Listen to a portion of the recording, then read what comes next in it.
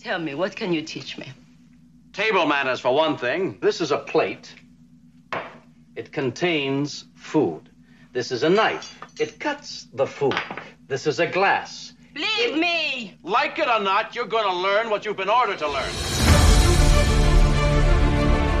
Bridge to all decks. Welcome aboard Enterprise Incidents with Scott and Steve. I'm Scott Mantz. And I'm Steve Morrison. I can't decide whether or not I should have studied Greek mythology or maybe Shakespeare to prepare for this episode, but either way, I'm very, very excited to be here. I'm very, very excited as well to talk about an episode that I've always liked, but one that I have not watched in a long time. I mean, like when I think about the episodes that I keep going back to, they're episodes that I love, and I love this one. And it's been many, many years, but we sure do have a lot to talk about with Elaan of Troyius. And we have a lot to talk about because we have a very, very, very, very special guest. He is a noted Star Trek author, editor, archivist, host, consultant, and producer. He has been a fixture at Star Trek conventions for decades, and he still looks really, really young. I'm so jealous. He has been a columnist for many official Star Trek magazines over the years. He is the author of the must-have book, Star Trek: The Next Generation Companion, which is right on my bookshelf next to the Star Trek Compendium written by Alan Asherman. Those two books are right next to each other as they should be. He is the host of the Trek Files podcast for Roddenberry Entertainment, and he is an award winner from the Future Society of Central Oklahoma for their Speculative Fiction Hall of Fame. And he is the producer, writer, and director of the upcoming documentary that I cannot wait to see because I know a whole lot of history about this, The Con of Wrath. Welcome aboard Enterprise Incidents, Larry Nemechek. Well, Scott and Steve, it's this is amazing. I'm going to say you and a lot of other people are waiting on that. It's a little behind schedule, but we're going to get the Con of Wrath done. But this is amazing. When you first told me you were going to do this show, and I said, fine, just make it different, which is what I always said, that I wouldn't do a podcast unless I could find something different. Because there's so many good ones out here. Yeah. But I just didn't want to just throw one more on the pile. Well, you know, one question that I've always had for you, Larry, and I can't believe I've never actually asked you this question, but what was the Star Trek episode that fired your phasers? You know, this is fuzzy because I always had this story where I credit my 9th grade science teacher who was aghast that I wasn't watching Star Trek after school. And she basically, it was the end of something else, but I remember her saying, "Oh, Larry, don't tell me you don't watch Star Trek."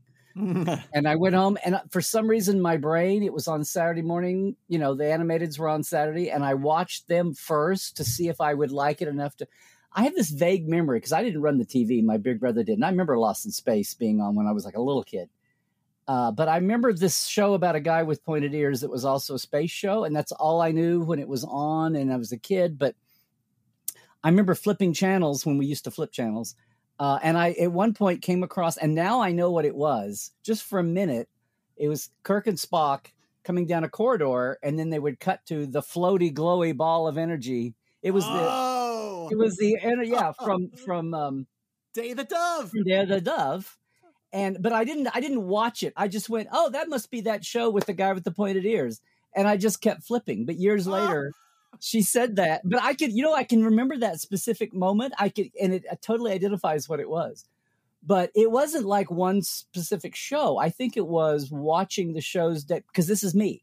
It was watching them day by day by day. And then after a while, it was just the idea that the universe was so intact. It was so continuous. And, you know, when you're a kid, I'm like in junior high, but you know, the plots and the gee whiz and the geekiness and the optimism kind of grab you in. But I had one or two friends at school and we would talk about it a little bit. It would come up, but it wasn't like this thunderclap. It was a slow burn. And it was like when I'd be on vacation and I found the Making of Star Trek book.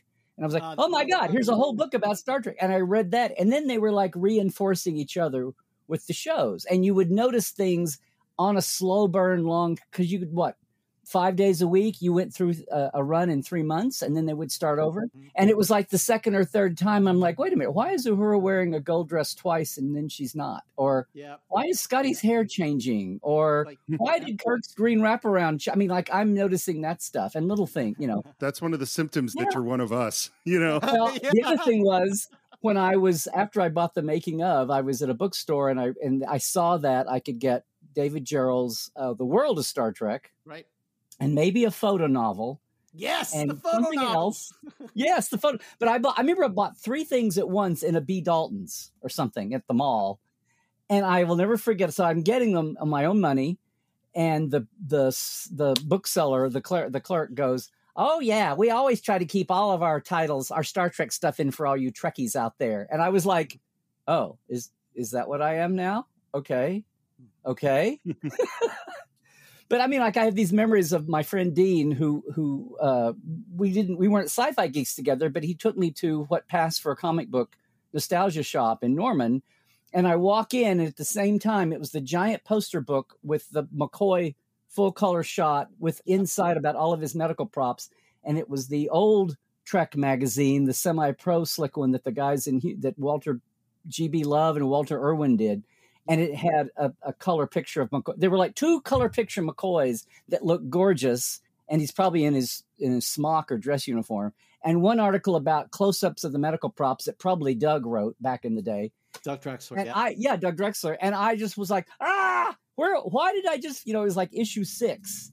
And I remember finding Starlog #1 on vacation. And then I found that visit I found like starting with number 6. So it was like this slow burn of a lot of things. It wasn't like I was watching the show one day and went, oh, I've got to do that. And then at some point I'd start taking notes because you couldn't record and you couldn't do anything unless you had a Polaroid off the TV screen.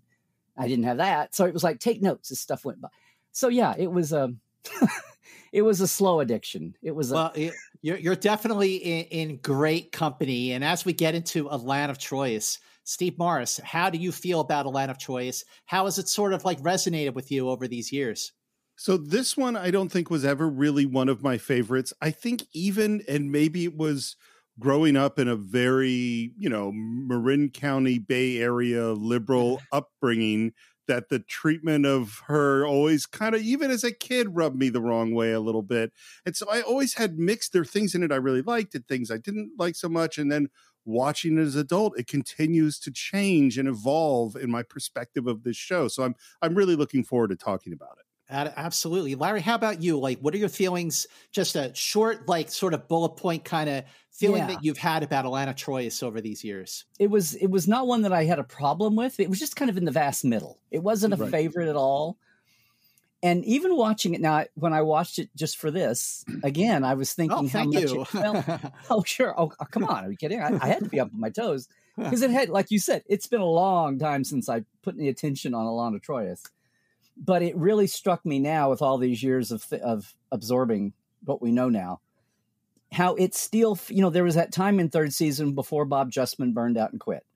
I mean, Fred Freiberger was running the show and Gene had stepped back, but there's a break in the 3rd season where before, Bob Justman quits and it's like everybody kind of slowly gives up, but it still has a 2nd season feel to it. Agreed. Like there's still some care and depth and detail, and it just feels like the caring of shooting and the shots and setting things up is still, the budget cuts and the depression, the inevitability of they're going to beat us into submission. It doesn't feel like it's quite got there yet. Yeah, and you bring up a great point, because in terms of its production order, the beginning of season 3 actually felt like an extension of season 2. Mm-hmm. For one thing, you have an episode like the one we're talking about today.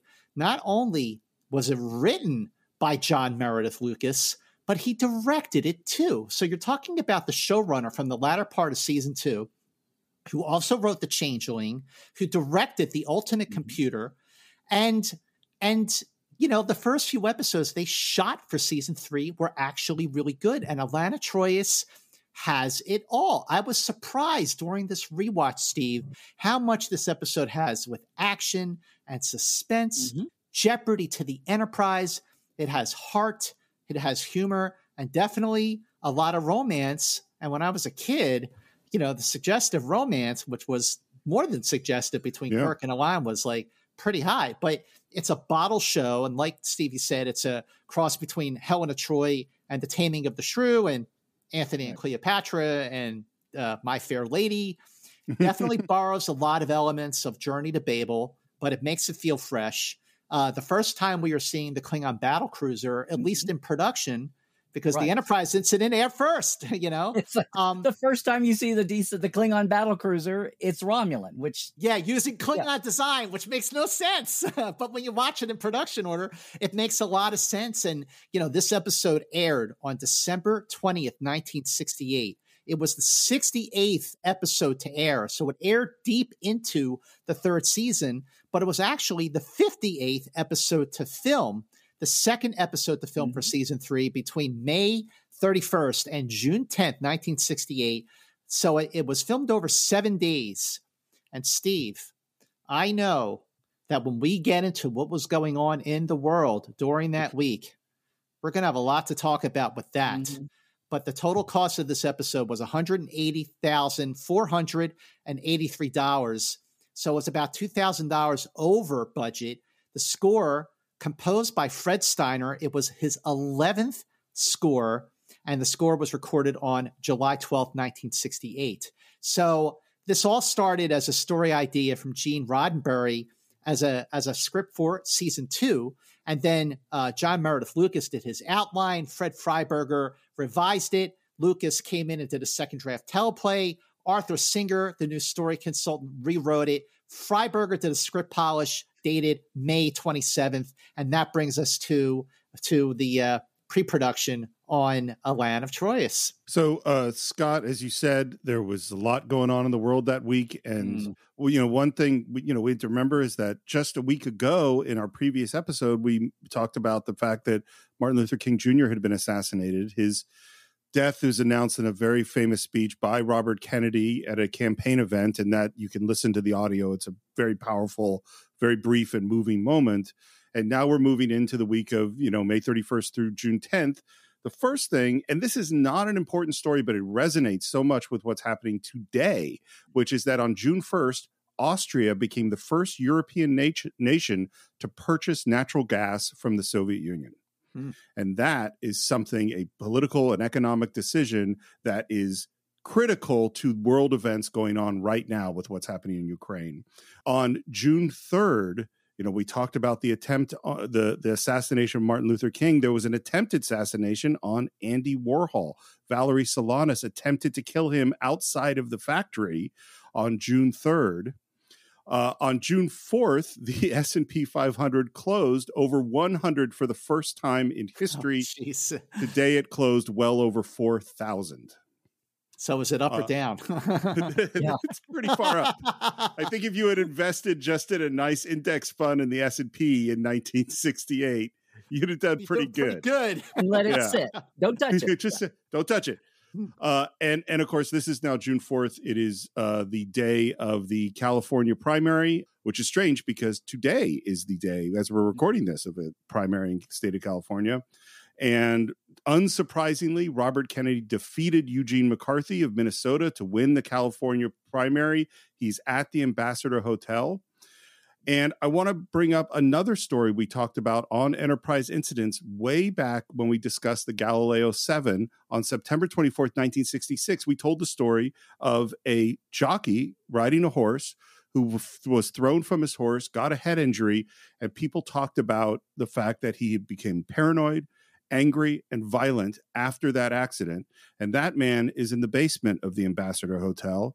He is in the kitchen, and as Robert Kennedy, after winning the primary, goes down through there, that man, Sirhan, shoots Robert Kennedy in the head, injures 5 other people, and after many hours of surgery, Kennedy died, having never regained consciousness. On June 5th, 1968, that was the 4th day of filming on Elaan of Troyius. Yeah. So many of the cast members and crew members didn't find out that Kennedy was shot until they got to the set. And Larry, I believe that our guest actress on Elaan of Troyius, she was very, very much a big supporter of Bobby Kennedy. And she was in complete shock when she heard the news, and she has to film all these scenes, including the scene where Elaan throws a knife at Kirk. This is the kind of drilling down that I love, the way you guys are doing it, because we do it in small doses on the Trek Files, but it was a tumultuous, all of 1968 was crazy. Now, on the other hand, we talk about this week they're filming. By the time it airs in December, the one thing that kind of tried to redeem 1968 was Apollo 8 getting to the moon and giving everybody a chance to breathe a little. I mean, it was almost like a script. Yeah. And, the famous shot of Earthrise and reading from Genesis at the, but that's when it aired. So it's almost like this episode kind of, bookmarks. Yeah. Bookends the whole year. Time and maybe a little calmer time, but no, it was Bobby Kennedy. We say, he won the California primary. The thing was, he beat Eugene McCarthy, who started off trying to be the anti-war candidate, to Johnson. And by this time, LBJ had given it up, that there was so much anti-Johnson sentiment. He didn't want to split the party. And he'd already announced delaying the Smothers Brothers, I think, because I've got a recording of it somewhere. But he went on and shocked everybody and said he would not seek re-election, which he could, because he'd served enough of a short term after Kennedy's assassination that he was still eligible to have another 4-year term. And he said he wouldn't, which threw it wide open. And who would do it? And here's Bobby Kennedy kind of coming out of nowhere and doing this last minute surge. And in those days, it wasn't so much about delegates and primaries. It was the convention was really going to choose somebody. And the fact that he was shot and killed that night, right when he was having all the momentum and everybody expected him to take California and the other states he'd won and wind up having the nomination. Right. Well, right. And of course, we never know what could have happened in history, but there's a lot of evidence that if the election was held, at least at that moment, the main election, that Kennedy would have beaten Nixon. Oh, yes. That he would have probably been the next president of the United States, which means the entire history of the world is different. Talk about a what if moment for sci-fi writers to go back. Yeah. They love to go back to the JFK assassination, but yeah, because there were so many people that and Bobby Kennedy, not to get off on this too long, but he had been such an FBI law and order guy going after organized crime and whatever. He was such a straight arrow, but he really kind of bloomed, especially after his brother was killed. And he really sat down and went out and looked at the people. And he really was a man of the people, and people responded to that, as I'm sure France Nguyen, with her Asian heritage background and working in the States, and many, many people saw Bobby as somebody who was, what Star Trek was all about, the diversity. Exactly. Which was still a new thing in the 60s. And the fact that we wound up with just kind of, yay Humphrey, but we wound up with more on the shelf, off the shelf standard candidates. And people wanted to see maybe his brother's legacy fulfilled through Bobby was part of that emotion too. Sure. Which was why the double assassination was even more terrible on people's psyche. It's amazing we limped out of 1968 at all. It's great. 1968 was a crazy year. So he was shot on June 5th, but he actually died 25 hours later on June 6th. And on the day that Bobby Kennedy was pronounced dead, on the set of Star Trek, they were filming on Stage 9. They filmed the love scenes between Kirk and Elaan. Then they crushed it, Well, and this is the thing, there's the expression, the show must go on. That's not a joke, actually. There are a lot, getting up onto a stage in front of a camera and having to play all sorts of things when you're just absolutely wrecked inside. It's not easy, but the show actually must go on most of the time. And so you go and do your job. And you peg Star Trek, especially because there's so much of a fan base where we do this, but we study these episodes. That, for good and bad, like after 9/11, during the LA riots in the early 90s, the Rodney King riots and after, there are moments when I've seen Bob Justman talk about, they wondered about filming at Desilu during the Watts riots. The Watts riots. Yeah. There's moments when you can't, you want to act from where you are and or it's a personal tragedy, like when Shatner talked about his dad dying and Double in the Dark. He said, no, I'll finish out the day. Unbelievable. And, all of that kind of thing. So it's personal or it's social. It's you put on the costume, put on the makeup and get out there and go. And people try to cut you some, but when it's everybody going through the same upheaval, it's it's amazing. So, and then you get some distance, you get 10 or 20 or 30 years and you look back and maybe you detect a little bit of a tone shift. It's like Enterprise was all filmed. The first season was mostly filmed before 9/11, but it aired after. And afterwards. That tone kind of caught up in succeeding years. But yeah, anyway, it's a good moment to remember this is all going on in 60s. So Francis Nguyen being a supporter of Bobby Kennedy doesn't surprise me at all, because a lot of younger people, a lot of people in entertainment were of that same mindset. And the more global your outlook was, I'm sure the more they were in line with Bobby, with RFK. Well, as they say, the show must go on. So I think we have to shoulder that burden as well and move right into the show. We open in the teaser. We hear we're in this diplomatic mission. And already right at the beginning, you get the sense that Kirk is not all that pleased about this particular one. Some desk-bound Starfleet bureaucrat cut these cloak and dagger orders. Aye, but why the secrecy? And we hear that it's a border area, that we're near the Klingons. I should say that we're talking about these two planets, Troyius and Elaan, and we get a hail from Elaan. They're ready to beam aboard, and they demand an explanation for the delay. And Kirk is already going, demand? What delay? All right, beam them aboard. And we hear two other things. One is we hear that scientists who conducted an investigation on Elaan described them as vicious and arrogant. And then McCoy, always a little bit lascivious, says, Now, the women, they're supposed to be something very special. They're supposed to have a kind of a subtle, mystical power that drives men wild. I want to say he's being sarcastic there, because it's somewhere between the subject matter and just the fact that it's one more way to get at Spock, right? Yep, To get under his skin a little bit. What struck me about rewatching this again was I had forgotten that the whole thing was couched as a top secret mission. Right. So what's the story? Is that to cut them off from external communication? Or was that meant to heighten the sense that they're really on their own? We just did Enterprise. It's not Enterprise incidents level. Excuse me. It's not the Enterprise incident level. Let me correct that. It's not quite up to that Pueblo incident level, but it threw me to rewatch again and realize that they were making such a big deal about it being a secret mission again. Like Enterprise has turned into, the covert ship of the year or something here. I frankly think the secret mission thing was a thing they threw on to add tension, because it doesn't really make any sense that the marriage between the leaders of two planets, this is not a secret, Do they have subspace radio? Then it's not going to be much of a secret.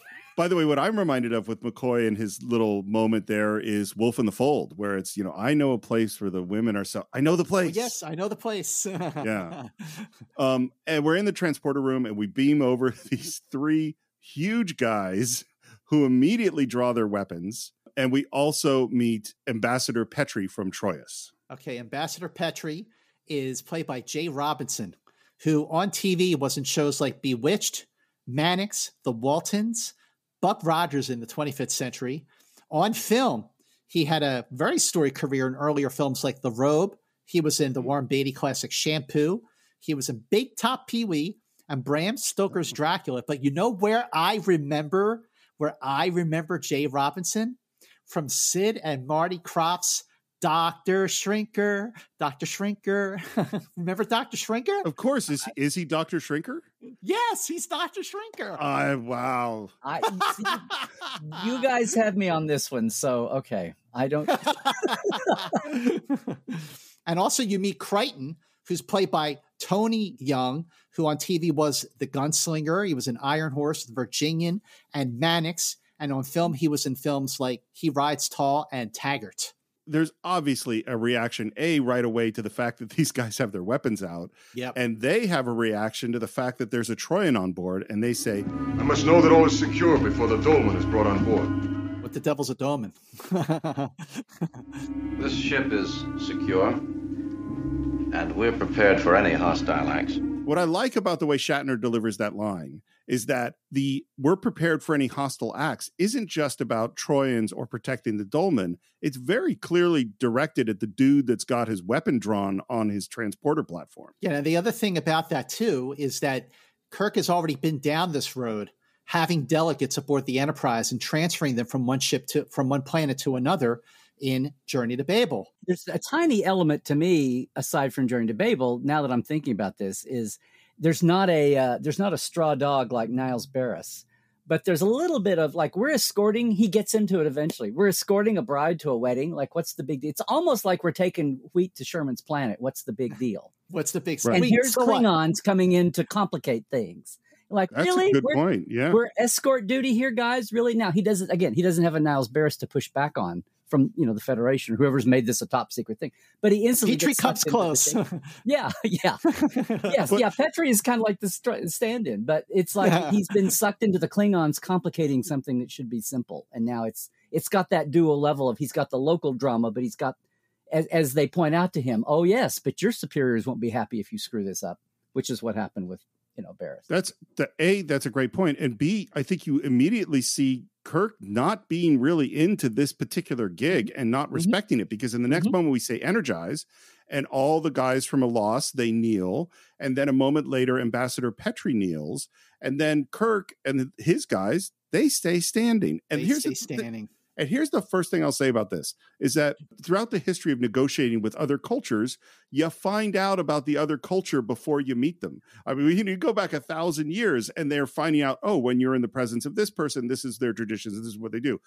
Kirk, they know nothing, and they're being immediately disrespectful without even they know nothing at this moment. And so then there is the transporter. And there on the transporter platform, we get our first glimpse of the dolmen. A long, lingering, panning glimpse. Yeah, well, okay, so there's a couple things. First, Steve, you make an excellent point. It always struck me that Kirk and Spock and McCoy and Scotty were being disrespectful. And the point you make about learning about the cultures before you really get into some kind of interaction with them. Look at the way McCoy knew so much about the Capellans. Exactly. Back in Friday's Child. Like he's like, don't disrespect them. We come with open hearts and hands. Like he knew it. And they went into this ill-informed, showing disrespect. And what I like about the way that the Dolmen of Elas beams aboard the Enterprise, like it's like a slow build. You hear the transporter and then you see her slowly beam aboard. And there's that pan from bottom to top, and then that shot of her standing on the transporter platform with that gorgeous wardrobe designed by Bill Tice. So Elaan, the Dolmen of Elas, played by France Nguyen, who we mentioned already, she is born of Vietnamese and French ancestry. And what's interesting, I didn't know until I was doing my homework on it, she was previously married to Robert Culp, who was the star of I Spy, which was running around the same time as Star Trek, and also, of course, The Greatest American Hero. She is a 1959 Golden Globe nominee, most promising newcomer for South Pacific. She co-starred with William Shatner in the late 50s on Broadway in The World of Susie Wong. On TV, she was on Gunsmoke, I Spy, Hawaii Five-0, St. Elsewhere, Knots Landing. On film, she was in Satan Never Sleeps, A Girl Named Tamiko, Battle for the Planet of the Apes, and the Joy Luck Club, and yet she is mostly remembered for being the Dolmen of Elas in Elaan of Troyius. I always think of World of Susie Long second. If that was stage, and obviously there's probably no recordings, whatever. But I always thought it was cool that if there's anything to a jumpstart chemistry between the two of them in this episode, it's how many nights did they play together? Opposite each about other. A year. They played together for about a year. Sure. But that was great that they had somebody come in built-in chemistry like that. For sure. That definitely helps. Or they might have hated each other. Who knows? Being on a show with someone for a year sometimes isn't the best thing in the world. It could be, yeah. But after she appears, Kirk and his crew reluctantly, very clearly reluctantly, I think, do kneel. And this is one of the other things is like, both them and Ambassador Petrie are not good at hiding their feelings or their disdain for the people from Elas. Yeah, that's for sure. But that is the end. That is the end of our teaser. The title, Elaan of Troyius, was originally titled back in the late '66 when Roddenberry came up with the idea.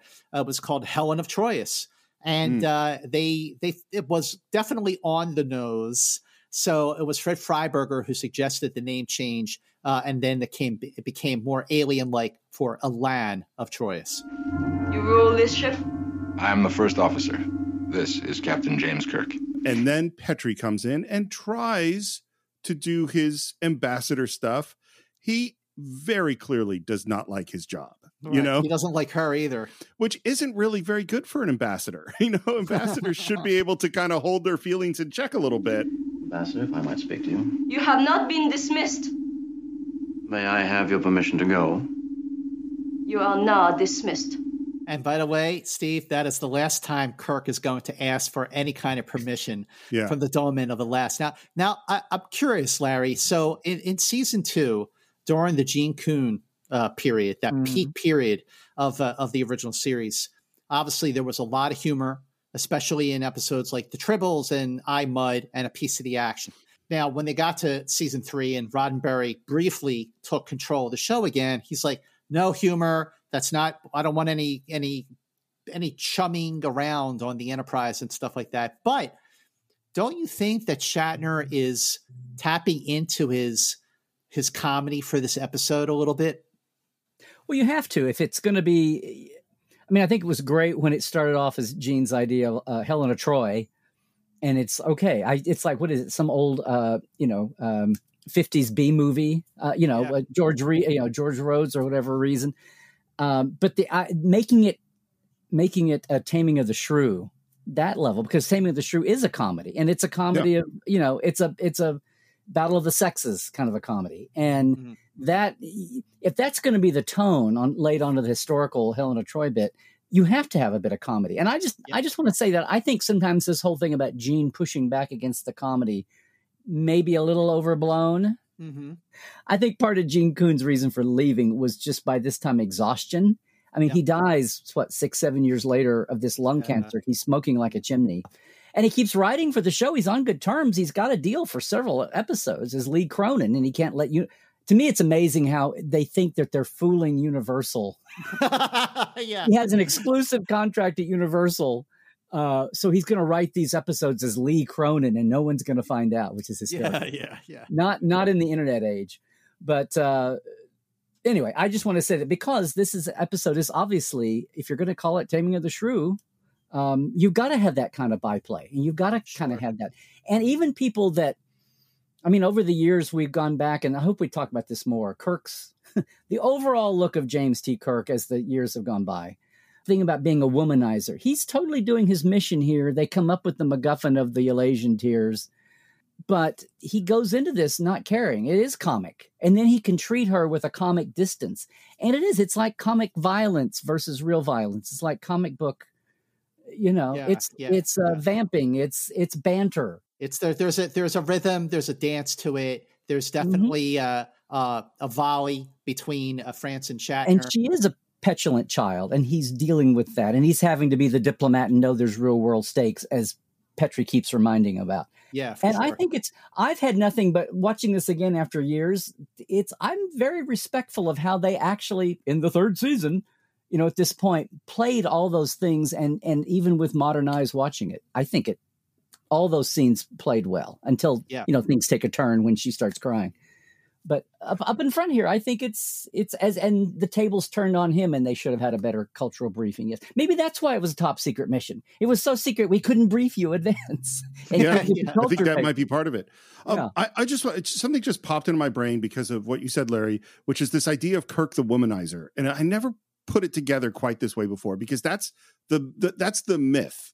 And having now gone through this show episode by episode, I think that's a last 10, 20 years myth. Yeah. There are certainly all sorts of women that are into Kirk, but the number of times he's actually going after women is really, really small. And later on, because with Will Riker in Next Generation, they decide, we want to give him Kirk's womanizer, that piece of this personality. And so what happens with Will Riker, and it's really terrible, particularly for the first several seasons, of any time he sees a hot woman, he's going to go after her. And it becomes this sort of weird, like kind of creepy thing. Or Dr. Bashir later in Deep Space Nine, it's like they're going, it worked with Kirk being a womanizer, except the thing was, he never really was. That's not who Kirk is. And so they made this mistake in the later shows trying to emulate a thing that never really existed. you know? Wow, that's really, really a great point. I mean, yes, that's what got me. If you go, I mean, as we, the years go by and we see the older shows with new eyes, and then another 10, 20 years later go by and you're seeing it with revised eyes. But this thing about him being a quote unquote womanizer, if he was, he kissed lots of women, but how much of it was mission specific? How much of it was he was playing the secret agent, the diplomat, or he was thrown into a situation where Edith Keeler and Miramani under false pretenses, loss of memory. And then, from a Requiem for Methuselah. Yeah. Yes. Yeah. Which is an episode I don't even like, so I never count. I know. It's to me, it's like, oh, they did that show going out the door. They were like almost in the last week. Of those, Requiem for Methuselah is the only one where it's Kirk kind of going after someone. The other ones are he was thrown into a situation and fell in love. For sure. That's not being a womanizer. Right. But everything else, we think you got the clip of him kissing somebody. It was always he's serving the mission, and that's just one of his tools in the toolbox. Not to, maybe I shouldn't have said the word tool, but okay. That creature, Elaan, is to be the wife of our ruler, to bring peace. Our two warring planets now possess the capability of mutual destruction. Some method of coexistence must be found. I think there was a pathway that they sort of almost approached going down, but then they chose not to. And that is the pathway of both of these sides are messed up, with Petri being messed up and Elaan being messed up. And clearly from his description of her as a creature, like that's pretty harsh, pretty terrible. And I don't think we feel particularly good about Ambassador Petri, but they don't really pursue it. You know what I mean? Like had they pursued that, I think this would have been a better episode. At least he's not trying to stab her and he doesn't have a goon squad. Right. So Kirk's like, okay, so we're heading off to Troyius. And I like the ambassador says, yes, but slowly, Captain. I will need time. Before we reach there, she must be taught civilized manners. And that's Petri's job. He is going to teach her manners. And the failure of this mission will be catastrophic for Federation planning. I'm not sure what that means, but it's a good line that was written in. I don't know if it was Lucas or Freiberger or Singer who wrote it, but just to kind of pump up the suspense and up the stakes. I'm cool with that because if you go like, well, look, India and Pakistan have had a conflict throughout history. They're both nuclear powers. If they were to go to war, that would mess up the whole world. Well, that's true too. Economically, socially, and environmentally, it would be a really, really big deal. And they're straddling the world right there at Russia and China. I must ask you and your crew to respect, or at least tolerate their arrogance. And so they're being framed as a really horrible people. That's kind of how we're talking about them. Laying a course for Troyius. Mr. Sulu, impulse drive. Speed factor, 0.03 seconds. Impulse drive, Captain. Yes, that's correct, Mr. Sulu. Sublight factor, 0.037.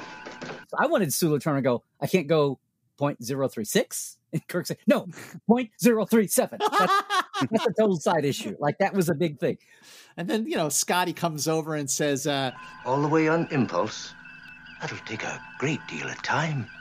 You in a hurry, Mr. Scott? And I love Scotty's reaction. He's like, no. He just walks away. By the way, Larry, Steve and I have repeatedly said, almost episode by episode, how much the performance of James Doohan and the character of Scotty has not gotten the credit that it deserves. Scotty is a great character. He's had so many great moments. Jimmy Doohan just gave a fantastic performance. And he was in more episodes of season 3 than he was in the first 2 seasons, each one of the first 2 seasons. And I think Jimmy is awesome. Well, he is. I almost feel like the realization that Dee was awesome, which kind of only took a season to catch up with, and they elevated him right above the line in the opening titles. I think that was Jimmy as well, but he was on a slower burn.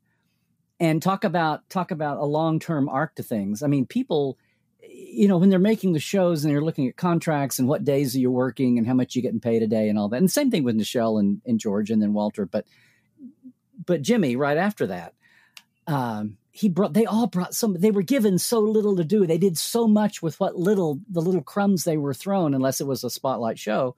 And if the show had gone on another 4th season, maybe Jimmy would have been, you would have thought Jimmy would have been bumped up the way Dee was, the way I'll shows bet grow. you in a parallel universe, when Star Trek ran for 4 seasons, that in season 4, it said starring William Shatner, Leonard Nimoy, DeForest Kelley, and James Doohan as Scotty. I certainly hope that would be the case, but I'm thinking about shows of that era, and you think about Perry Mason, and there was Della and the detective and Perry, and Warren in Berger, the district attorney. No one else popped up. You know what I mean? Hop Singh didn't get a bigger role on Bonanza, or Sheriff Cody, whatever the sheriff's name was, as the seasons went on. It was pretty locked in on most of those shows. So I would hope that that's exactly what would happen, but I don't know that it would have. Star Trek did evolve far afield from what, absolutely initial little boxy description of, not horrendously, but I think the scope. And I don't know that, I really wonder sometimes when they started off, if they really realized what they were getting. I'm just thinking this top of my head just now. We talk about, it was all, the believability factor was baked in the cake right off the bat, and all their infamous memos back and forth about, Spock and Vulcan names and the ships in the fleet and all that. But I think it was this vague notion that they wanted a continuity because they were worried about doing science fiction in the 60s on TV and what a bad rep it had, or no rep at all. And he wanted to do serious, the shows that I got canceled for on The Lieutenant and elsewhere. I want to do serious message shows, even if we have to have the purple and the green people do it with ray guns. And I don't really know if they realized that they were going to, create the industry of tech manuals and blueprints and cultural guides and cosplay. Yeah. Right. I don't know that they realized that to the extreme it was going to go, because every year it went on. I mean, they themselves had to keep up with their own in-house, writer's guide and Bible and all that. And I wonder at the very beginning if they had any idea, he and Dorothy had any idea what they were going to get into by this time. But that's a case of where I don't think at the beginning, they were just trying to get a show out and do stories. Yeah. But this sidebar thing they just assumed was going to happen led to its whole, different slice of the pie for Star Trek. Absolutely. Yep. One thing I love that happens on the bridge is, as we're going on our very slow course to Troyius, we get a word that the Dolman is not happy with her quarters. And I love Uhura standing up and going, "What's wrong with the quarters?" Because it's her quarters that she kindly gave up for it, and she is offended. Yeah, she should be. And now we cut down to those quarters, and we see, I will say, Ambassador Petrie doing an absolutely terrible job of pretending to be nice, and the Dolman is incredibly rude about the gifts of shoes and jewels and the wedding dress, and it is not going well at all when Kirk enters. Yeah, Petrie is definitely losing his patience. But comedy rule of three: dress, shoes, and then this. Of course, the stones. We wind up coming back to circle back that's to. Right, that's true. Yeah, that's very true. This is the most prized of royal jewels for your lovely neck. But then Kirk comes in. He comes in, and just like he was in the transporter room, I like that approach you took with Trouble with Tribbles and Niels Barris. Larry, he's kind of going there a little bit, and he's definitely not taking this very seriously. He's not taking the Dolman very seriously, and he's kind of nudging back at her, and that is just going to escalate, of course. My communications officer generously vacated the rooms, hoping you would find it satisfactory. I do not find them so, and I find him even less satisfactory. Must my bitterness be compounded with that ridiculous ambassador aboard your ship? How do you feel? Do you feel any sympathy for Elaan? Not yet. And by the way, I just want to give a shout out to Lieutenant Uhura for being the first character in Star Trek to take advantage of the Airbnb. She's like, I don't know, you can trash it all you want. I'm just going to refurnish it anyway. But to answer your question, Steve, no, I don't like her at this point. I didn't not even a little. Her. I didn't ask if you liked her. I asked if you had any sympathy for her. Okay, that is a great point. That is an absolutely great point, because liking someone and having sympathy for them are two totally different things. And I'm still going to answer, no, I don't have sympathy for her yet. Well, what about you, Larry? It struck me, you're not meant to have sympathy with her, but no, you're not. I agree. Me, or like her at this point. But it did strike me. She has one or two lines. And again, this is my adult eyes watching this, not my 15-year-old eyes. She does have a moment where she talks about just being a pawn, and she can't believe, like her dad or her people, her governor, the rulers. She had no power back on, they threw her in the transporter to make her do this. Yeah, that's true. But now she's got her own power, and she's throwing these tantrums, and she's throwing her weight around because she finally feels like she's in a place where she can. This all just rushed at me watching last night. Yeah. But she does have a line or two to try to get it across that as bitchy as she's acting here, she sees herself as a victim. She didn't ask for this. She didn't want to be, we're celebrating Elizabeth's Jubilee. Those princesses, when, her father died soon and her life at 25, she was thrown into being on the, you give up your personal life. They talk about ending the monarchy in the UK, but you give up your life to be a public person and rarely get any privacy. And that's what she's facing here. She didn't ask to be married off to some idiot. Yeah, you're right. That she didn't know, hadn't met. Yeah. So that's what I was thinking about watching it this time. I was the same as you as a kid. I wasn't thinking about this, but now I'm going like, okay, she's some kind of princess in her world, or queen, or someone who has lived a very privileged lifestyle within a very specific culture. Like, I don't think her behavior in her culture is aberrant behavior. She's behaving how she's right. Yeah, this is how you're supposed to behave. And she is being forced into an arranged marriage against her will with a culture that is totally alien and opposite to her. And she has been treated essentially, because I could see through Petrie's behavior that he hates her and is dismissive, and she's been treated with total disrespect. And even if she's been put in a room that's filled with Trojan stuff, they didn't think anything about her culture or what she would actually like to live in. So I actually I don't like her. She's not a likable character. But watching it this time, I was like, yeah, she's actually in a messed up situation. Yeah, there's a modicum of respect you can have here for. I mean, it really is like a Athens and Sparta kind of a thing. They're the Spartan warriors, and Petrie and the Trojans are like the snooty. Well, we're so superior to you. And now you're trying to bridge that gap. One thing that I did think about watching this episode for the first time, and I mean, literally, it has been years, where we're only seeing and learning about the Elatian culture through the experiences of our Enterprise crew and their interactions with the Dominion and with her guards, and everything that we're hearing and seeing. So it got me thinking, like, I hear your points about the Dominion being sympathetic. And now that you put it that way, yeah, I could totally sympathize with that a little bit. Yeah. But what it got me thinking about is, like, in the eyes of their culture, and Steve, we talked about this on other episodes, in the eyes of that culture, this is totally normal. And the way that the Klingons are depicted in the Next Generation, okay, not in the original series. I had the same thought, Scott. Yes, go on. Of course you did, Steve Morris. So I thought, wow, there are some very interesting similarities from what little we know about the Elatians to the way that the Klingons were depicted in Star Trek: The Next Generation, especially when Ronald D. Moore came on board and really delved into the Klingon culture and made them fully realized. And yes, they are different and they have their ways, the way of the warrior, but it is their culture and it is to be respected. And I don't think that Kirk and the Enterprise crew, or even just the 23rd Century Federation, is there yet. So first of all, that is exactly the same thought I had, Scott.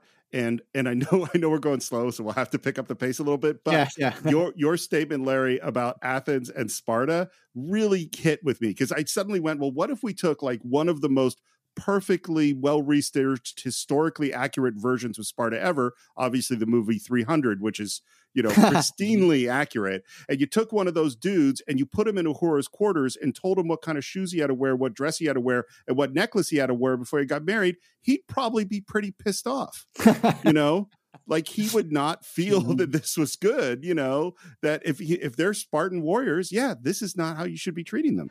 I will never forgive the consul for putting me through this torture. There you go. And can you just say really quick, there may be a culture shock going on here because I know it's original series and it was a little loosey-goosey about the Prime Directive and the way the Prime Directive was interpreted later. But here's basically the whole talk also, can I just say, the whole thing about going to warp and not going to warp, we're talking about two planets in the same star system. This is like Earth and Mars. Right. This is like Neptune I and thought Venus about that. or something. And so it makes sense to go at impulse. You're not supposed to be at warp because what if you smack into a planet or the SAR? I mean, if you go to warp, you don't have a lot of elbow room, right? That's the whole point, unless you're pointing outward. And they're not. They're going from planet to planet. These are two planets that the whole point it's on the radar is because he says they have just recently, they've got atomic weapons, they've got interplanetary missiles that they can reach each other across orbit. So now they're a threat to each other, like Aminiar and Vendikar. Right. And so now, they've been they've been there for 800 years, whatever it was. Yeah. These are two planets that have just recent. So if you're looking at the Trojans, the Elasians, if you're looking at them running around in there, and by the way, that armor that they're wearing, is plastic placemats. Thank you, Bill. If they're running around, with sandals and armor and all of these old, these medieval Bronze Age kind of accoutrements, and Petri and his people are a little further along, but they've just recently crossed over that threshold. And why, aside from it being on the Klingon border and they're right for Klingon interference, like Neural was, like some of these other underdeveloped planets that the Federation is forced to pay attention to, at least the fact that they are aware of others. If they don't have their own warp drive, maybe they're at least aware of others because they've already been corrupted or visited by Klingons or whatever. So, it's a weird spot because they're obviously less developed planets. Maybe you'd think below the threshold of Prime Directive. But they're part of the Federation. They say that at the beginning. They're part of the Federation. So obviously we've moved past the Prime Directive at some point recently.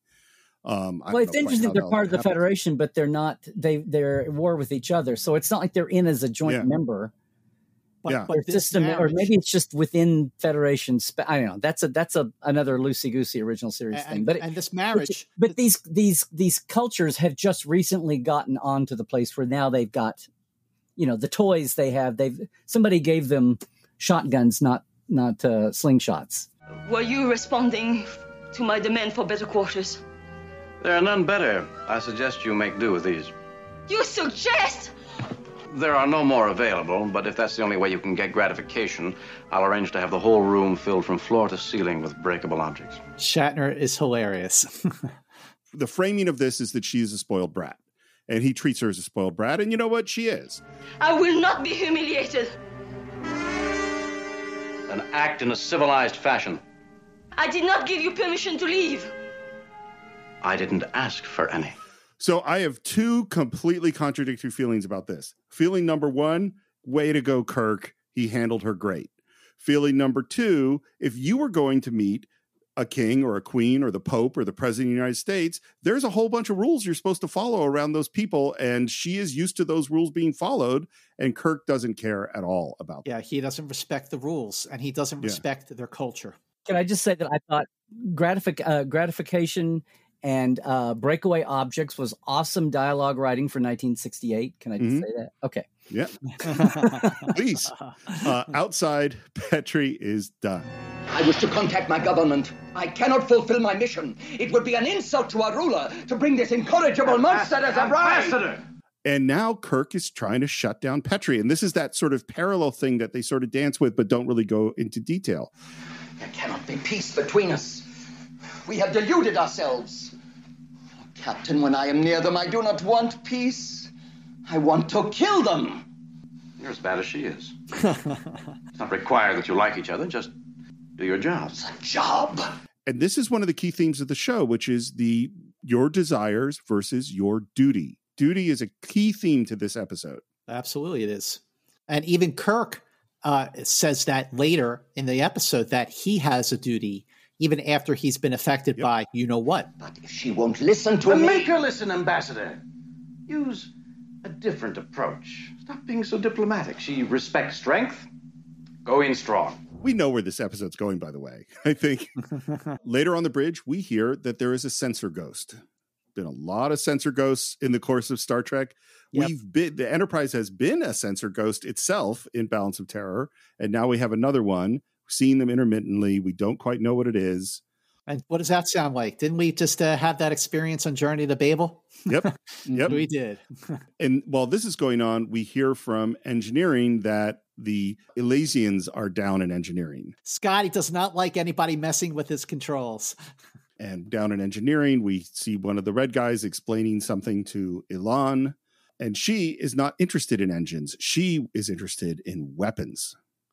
So that red shirt explaining the engineering to Elaan is Watson, played by Victor Brandt. And I bring his name up because you'll kind of see him again as one of the space hippies in The Way to Eden. With the ball cap. Oh. Yes, with the ball cap. I wish you had told me that you wanted a tour of the engineering departments. Do we not have the freedom of this ship? We have granted your crew the permission not to kneel in our presence. What else do you want? I like the way that she says that. Okay, Frances Nguyen, she's like, what? We gave your crew permission to not kneel in our presence. Like, what more do you want?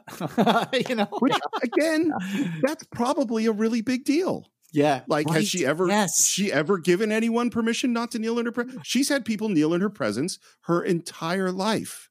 This is a huge sacrifice she's made. So I just want to say at this point, so Frances Nguyen in this episode, Larry, throughout the course of this episode, she goes through quite the arc. Yes. She goes from being the shrew to being someone who is very sympathetic and affectionate to a tragic figure by the end of this episode. And I was thinking, and I know I bring this episode a lot because it's one of my favorites, but there was another episode where the female, a guest star, went through a really great dramatic arc for an actor. And that's, of course, Eleanor Donahue in Metamorphosis. Mm-hmm. But I think Frances Nguyen in Elaan of Troyius doesn't get the sort of credit she should get for giving a fully realized, amazing performance where she starts off the episode one way and goes through a remarkable transformation by the end. Watching this now of a piece, these phases, you enjoy the comedy, the Taming of the Shrew comedy at the beginning. And that's, and you can't have that sustain. You've got to have an arc. It can't be one note all the way through. And at the end, you get those glimmers again where she's the pawn in this and you try to feel some sympathy. She's so strong on throwing her breakable objects, though, and stabbing ambassadors.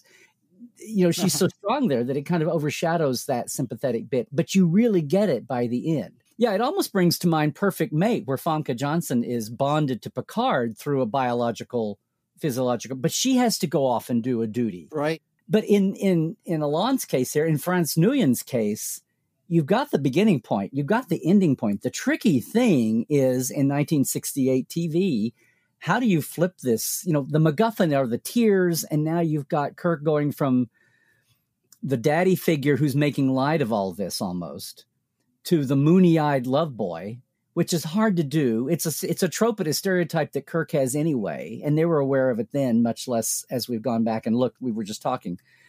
I was watching the show thinking this is such a thankless job for both of them. The whole idea that the plot is going to turn on her tears, okay, fine. Even though I winced when I was a kid at that, and I kind of do now still, that turn, not the beginning spot and not the landing spot, but in the middle to make that work. Those initial moments are so uncomfortable. And there's times I was watching it thinking, I wonder if this could have been more deftly handled, but it was going to have to happen. Two quick things. Thing one, I actually think The Perfect Mate is a far better executed version of this kind of a story. I like The Perfect Mate better. 20 years later? Gosh, yes. Yeah. Sure. Second thing is, I think her performance is good. I think the writing is frequently weak. Yes.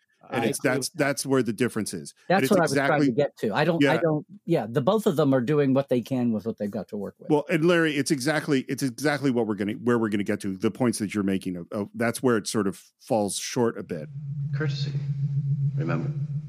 Courtesy is not for inferiors. Here's the thought that I had. I actually think, in a weird way, courtesy only matters towards inferiors.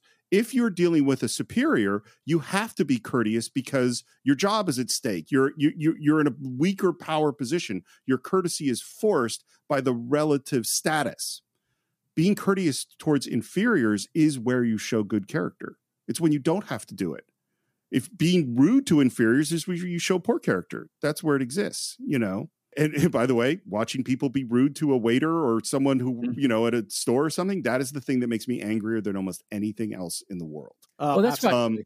Yeah, that's why I hate Orwell ruined the term Big Brother, because now we all carry that around. But I just think in family situations, you know, talk about taking the high road. If a big brother or an older, you know, big sister is beating up or being mean to their little brother, little sister who are less mature, that's like the ultimate. It's like you have to take the high road if you're an older sibling even though they drive you crazy, you've got to. And then eventually the years melt away and you're all the same. But this is talking about cultures as well as individuals, you know, ranks or military or whatever the power structure is. And then it extends to cultures too. And that's what, you know, supposedly Starfleet and diplomacy and the Federation are all about. But yes, exactly. You've got to take the high road when you're the more developed or the more mature. More powerful. Yeah, the more powerful. Needless to say, the courtesy pitch does not go over well with Dolman. She's not having any of it. And we hear that sensor ghost is moving closer. We head up to the bridge and we discover that it is a Klingon warship. A Klingon warship designed by Matt Jeffries, who's of course a legend. And as we discussed in our season 3 preview, there was a whole deal set up between AMT, the model maker, and Paramount, or, you know, in this case, the producers of Star Trek, in exchange for rights to the model. So AMT built the 24-inch Klingon battlecruiser model. Now, this episode aired. It was the second episode that aired during season 3. And then you have the Enterprise incident, which was the third episode that aired in season 3. And the Romulans were using Klingon design. But the Enterprise incident aired before Elaan of Troyius. So the first time people at home were watching Star Trek and they saw the Klingon battlecruiser, Scotty goes, "That's a Klingon ship." And then Spock goes, "Romulans are now using Klingon design." And people at home are like, what? So this is why it's better to watch these episodes in production order. But by the way, I so remember as a kid, there was some moment as a kid where I can totally remember going, I don't understand. Like, what's happening here?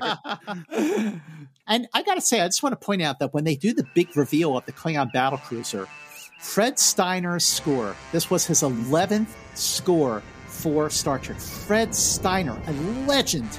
And I just loved his theme for the Klingon battlecruiser. His whole score in this episode is just fantastic. And say what you want about the third season, how the budget, you know, really made things not as good, and they had to cut corners, and they kind of just like, you know, were on their way out the door, like with Requiem for Methuselah. But the scores for season 3 are outstanding, and this one is included. But right when this is going on, we hear that there's a disturbance in the Dolman's quarters. Kirk heads down, gets to the corridor, tries to get in. They say, "Her glory has not summoned you." Kirk is about to throw down when the door opens and Dolman says, Crichton, remove that Trojan pig. Lying there on his front with a knife in his back is Ambassador Petrie. And Kirk just like kneels down and just goes, "Wow. This day sure went to hell, didn't it?" You know, the ambassador's got a knife in his back. We're being trailed by a Klingon vessel. You know, we've got this person on the Enterprise who was like really making things difficult for me and my crew. That is the end of Act 1. In Act 2, we're in sickbay. Ambassador Petrie has survived. He is a surly patient. He's not happy. and he's like basically going, "Kirk, this is your fault. You made me go in there." Ambassador, if Elasian women are that vicious, why are men so overwhelmingly attracted to them? I mean, what magic do they possess? This is a total, I need you to give me some exposition. Yes. It's a total token major scene for Chapel is what it is. Yeah. A man whose flesh is once touched by the tears of a woman of Elas has his heart enslaved forever. That's a tease. Here you put me, Captain. Here I will stay. I have nothing further to say to you. I felt more sympathy for Ambassador Petrie than I did for the Dolmen of Alas. I don't know. I don't like either of them. Well, he is the one with the knife hanging out. Yeah. By the way, right. I didn't realize watching it again, like, well, that's red blood out of him. I'm like, gosh, I wish that was like green so we could keep matching up. But then he was confused for the Vulcan, Romulan, whatever. But anyway, his home green blood would have been. Right. Back in the Dolmen's quarters, she is tearing apart a green chicken with her hands and eating. So, Ambassador Petrie is going to recover. That is too bad. You have delivered your message, now you may go. And Kirk, with his lips poisoned with sarcasm, says, Nothing would please me more, your glory, but your impetuous nature. Your Trojan pig was here in my quarters without any permission, so I stabbed him. Just to be Trojan is enough. The way that we see Elaan being depicted, she's eating with this like chicken, with her hands and just tearing off the meat from the bones. Kirk is treating her like a brat and a slob, basically, judging her for not using like utensils and everything like that. Use a glass. But guys, it made me think of the scene at the dinner table in Star Trek VI. When the Klingons are eating that like purple pasta with their fingers, and Uhura like looks at one of the Klingons as he's eating and judges him, but this is his culture. And then this Steve, this kind of goes back to that comment about how the Elasians are possessing and displaying some of the qualities that we will see developed in the Klingons. I think it's exactly true. And basically what happens is that Kirk, says that now he's going to be her teacher. And she laughs and says, tell me, what can you teach me? And he says, and this is exactly what you were just talking about. Table manners, for one thing. This is a plate. It contains food. This is a knife. It cuts the food. This is a glass. Table manners are totally cultural. They're just manners. There are all sorts of places in the world that eat with their hands. That's completely normal on our. We don't have to go to an alien planet to see people eating with their hands. In fact, there are a whole bunch of places where if you went there and you handed them something in your left hand, that would be unbelievably insulting. And that's not like a small percentage of the world. That's a lot of the world. India is the second most populous nation in the world. They largely eat with their hands. And so and the reason I think this is important is we talk about the Dolmen as a savage. We are civilized. She is not civilized. And these words of civilized and savage have been used over and over by more powerful nations to be able to go in and do whatever the hell they want with less powerful people. From Native Americans, from British imperialism, it was always about, we got to civilize those savages. Guess what? That we're, this idea, we think these ideas are about slavery. Excuse me. Yes. And we think these are ideas about being more morally, ethically, culturally evolved when a lot of them are table manners, Well, you know what, Steve? It's really interesting because like there are two standout lines during the scene. One is when Kirk tells Elaan, it's been my experience that the prejudices people feel about each other disappear when they get to know each other. Which I think is a very, proactive. Yeah, that's very Star Trek-y. Yeah. But then in the same moment, nobody's told you that you're an uncivilized savage, a vicious child in a woman's body, an arrogant monster. So I did some research, and there is a book, Steve, that I think you'll find really interesting called Star Trek in History, Racing to a White Future. And racing is spelled race with a dash ing. So it is about race. And this is a 1998 book written by author Daniel Bernardi. And I just want to read you an excerpt. He goes, Elaan of Troyius brings into play stereotypes of the Asian female, the manipulative dragon lady, and the submissive female slave. Elaan is both irrational and primitive. She throws temper tantrums, eats with her hands, and drinks from the bottle. Kirk tells her that line, nobody's told you that you're an uncivilized savage, blah, blah, blah. And Captain Kirk is the white knight of Star Trek who is articulating his and the Federation's moral superiority and authority over the Asian alien and her people through sexual conquest. It is only after the captain physically and sexually dominates her that she respects and eventually falls in love with him. Hello? Well, first of all, Scott, I'm so glad you found that passage because I think, and I think this outlines to me one of the interesting things, and this is, I'm not saying this as a criticism of Star Trek, although I disagree with Kirk's behavior in a lot of this episode. Star Trek is where we were in the mid-60s. You know, the JFK, we are the spirit that is going to solve the problems of the world. We are going to spread American democracy, and we have figured this stuff out, and we're on this mission to do good. And that's where Star Trek was in the 60s. And in the post-Vietnam world, and in the post-Watergate world, and in the post-Iran-Contra world, where we suddenly weren't feeling that good about ourselves, you get the Next Generation, where that's not the philosophy anymore. And I don't think it's not a criticism of the early Star Trek. It's more to me of this is how we were thinking then.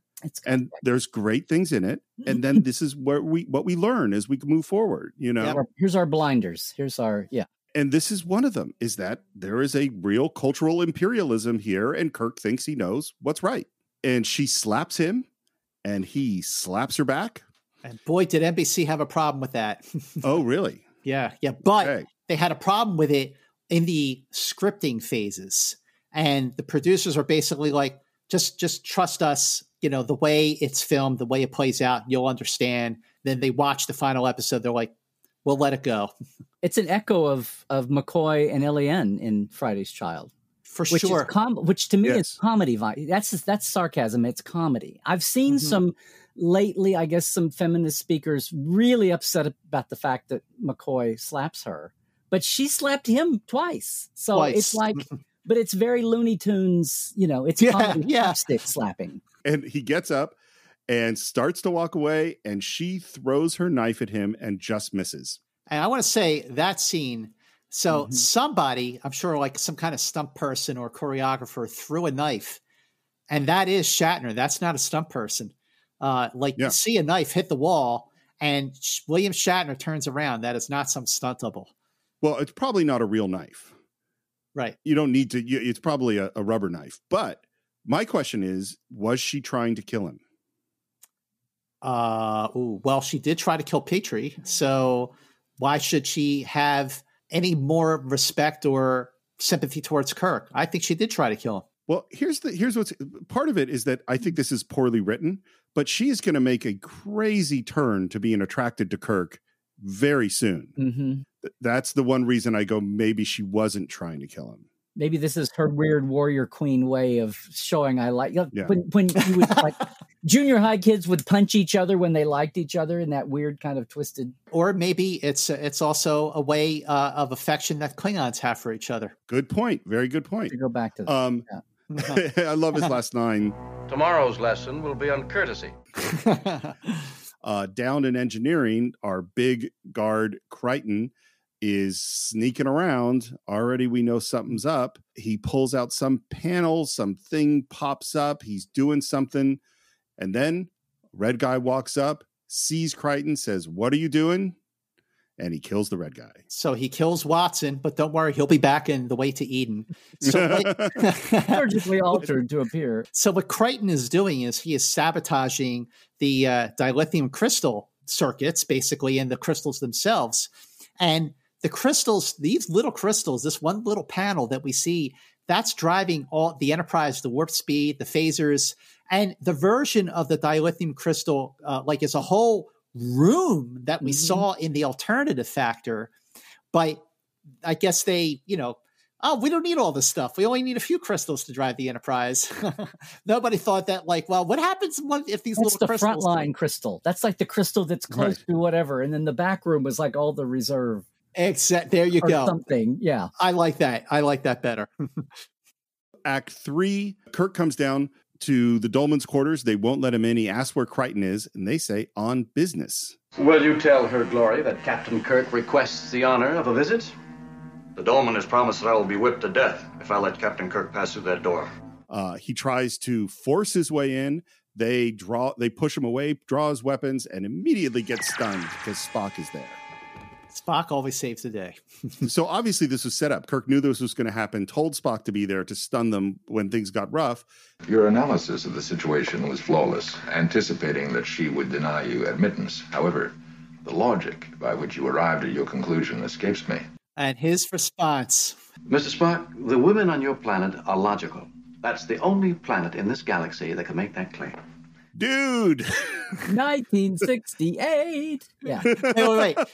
What is that line that Nomad says about women? A mass of conflicting impulses. Mm-hmm. Yeah. There are some lines that are very, have not aged well, and that's one of them. It's funny. Something has come up on my other podcast, The Cinephiles, a bunch, is there's a difference between having a character who is sexist and having the movie be sexist. This is an example of the whole stance of the show believes that this is funny. And not only believes it funny, but kind of believes it's true. That is definitely, we've hopefully moved past that particular kind of joke. But this is an example of why now I hear it's good that we have other eyes, other ears, younger generation, Mr. Scott. I hear younger people saying they wince watching the original series because they don't just take that in stride and say, oh yeah, well, it was the 60s and it's jarring. Yeah. Yeah, Well, for sure. It's funny that, we're talking about Taming of the Shrew because that is an example of a 17th century play that is really sad. I mean, there are two plays in Shakespeare that you always, if you're doing them, you got to make a choice of how you're going to do it. And one is Taming the Shrew and the other is Merchant of Venice because of the anti-Semitism. And it's like, it is what it is. That is what those plays are. And you have to kind of go, I don't think we throw out Shakespeare and I don't think we throw out Star Trek, but I think you have to look at them and go, okay, that's where that was when they did that. Exactly. He enters into her quarters. She immediately goes to stab him. He grabs her. The penalty is death for what you are doing. We're not on Alas. We're on my starship. I command here. And she bites him, runs away, closes the door. You are warned, Captain, never to touch me again. If I touch you again, your glory, it'll be to administer an ancient Earth custom called a spanking, a form of punishment administered to spoiled brats. So it's weird. I don't know quite how to phrase it. It's weird. Well, as he's going to leave, so she suddenly has this moment of desperation where she exits the closet and says, There's one thing you can teach me. No, you were right the first time. There's nothing I can teach you. There's nothing you do not know. I don't know how to make people like me. And you know what? Now that I think about it, I think you're right. I think when she threw the knife at Kirk, she did not want to kill him. I think she was already starting to feel something for him. It was a cry for help, as they say. Yes, it was a cry for help. And now she is literally crying for help, saying, how can I get people to like me? And this is the turning point in a lot of ways in this episode. This is where I like to call, if this was a film, I would call it the midpoint, because there's a change in her character. And there is a moment that we're about to see that changes Kirk, that changes the relationship between them. The entire scope of the episode goes off in a different direction. And it's a great moment. And it is the moment where I was watching and I went, wow, France Noyen is really, really good. She's a terrific actor. And she really delivers a fully realized performance. So she is starting to cry. And Kirk definitely is now himself starting to feel sympathy. Like, oh, I guess I was too hard on you. So he moves his finger in to wipe. This is such a well-directed scene by John Meredith Lucas. He goes to wipe away her tear. And the camera is right on her face. And as his finger wipes away the tear and he pulls his hand back, the look that the dolman gives to Kirk with a very slight smile, that's what I've been calling in this episode the gotcha moment. Like, gotcha. And it immediately starts to take effect. These tears work fast, don't they? You notice that. It's like everything else in medicines, antidotes, everything works fast. Yeah, the medicines, the antidotes. So, Scott, I think that was a fantastic description. I agree with everything you said.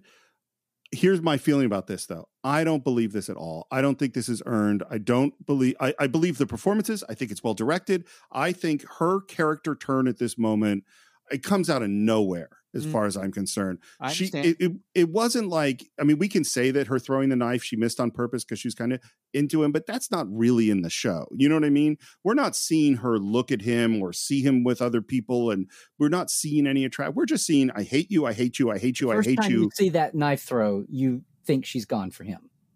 That she's going for his neck, back of his head. Yeah, there's no moment that we see any attraction until this, and there's no moment that we go like, I want people to like me. I don't believe that from her at all. We haven't seen anything that shows that she has any of those feelings until this moment.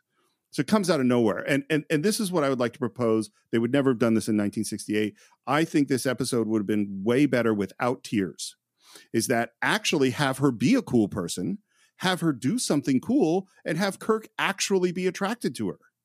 You know, have classic romantic comedy where I hate you, and then we're thrown into a situation together, and now I am attracted to her, and that it's not fake attraction, but real attraction. That would have been a better episode. And she would have been a better character. Mm-hmm. And that is a Steve Morris rewrite, ladies and gentlemen. Yeah. There you go. That's why they pay me the big bucks. I was in a production of we were talking about Tending the Shrew. I was in a production of Much Ado About Nothing with Beatrice and Benedict as the battle of the sexes going on. Yeah. And you have that same trope of them. It's the banter. It's like killer banter the whole way through. Right. And then at the end, it's like, oh, okay. You know, it's the opposite. It's the opposites attract thing. Now that wasn't going to happen here. Kirk had to stay married to Miss Enterprise, but like I said from the beginning, the pivot to get from A to C to B is just very 1968, and we're cutting budget, and we've got to do something in the middle and have it all make sense. Yeah. But you're right; those cheers, they work real fast, and Kirk tries to fight it a little bit. And by the way, so the line, he mentioned a spanking earlier, and now that he's into her, she says, Captain, that ancient Earth custom calls spanking. What is it? Now, we're into a sexy area. It's a weird sexy area, but that's an area. And guess what? Something my 15-year-old self did not comprehend. I didn't either. And watching this in production order and going like we've been doing on these deep dives, I have to say that this is definitely the most overt sexual relationship that we've seen in any episode of the original series up to this point. Of course, we're going to see that go a little further in wink of an eye, but they kiss. So here's the thing, Larry, especially for you, this whole idea, this legend, print the legend, that the first interracial kiss took place in Plato's Stepchildren between Kirk and Uhura, between Shatner and Nichelle Nichols. So if France Nguyen is of Vietnamese descent, doesn't that make this the first interracial kiss on TV?